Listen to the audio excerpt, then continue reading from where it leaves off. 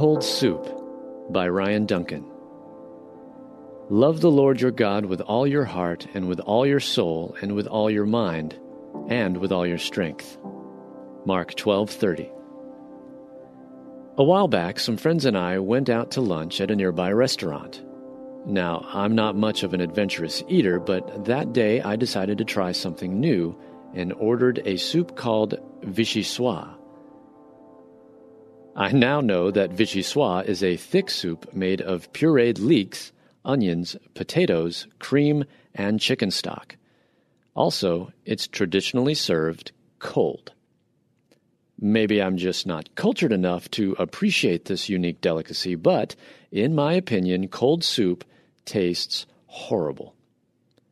After one spoonful, I was trying to find a creative way to spit it out without my friends noticing.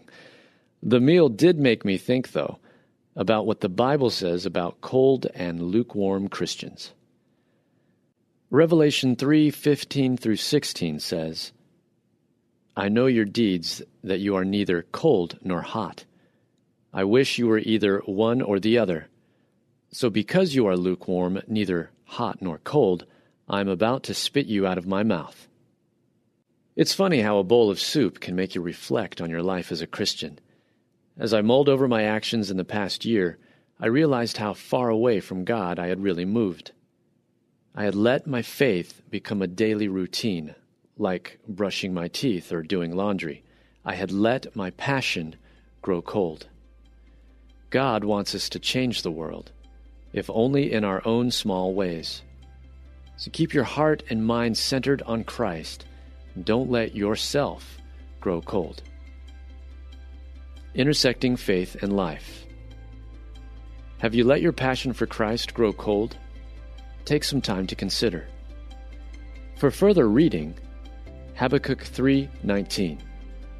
And as always, check out fantastic resources on faith, family, and fun at crosswalk.com.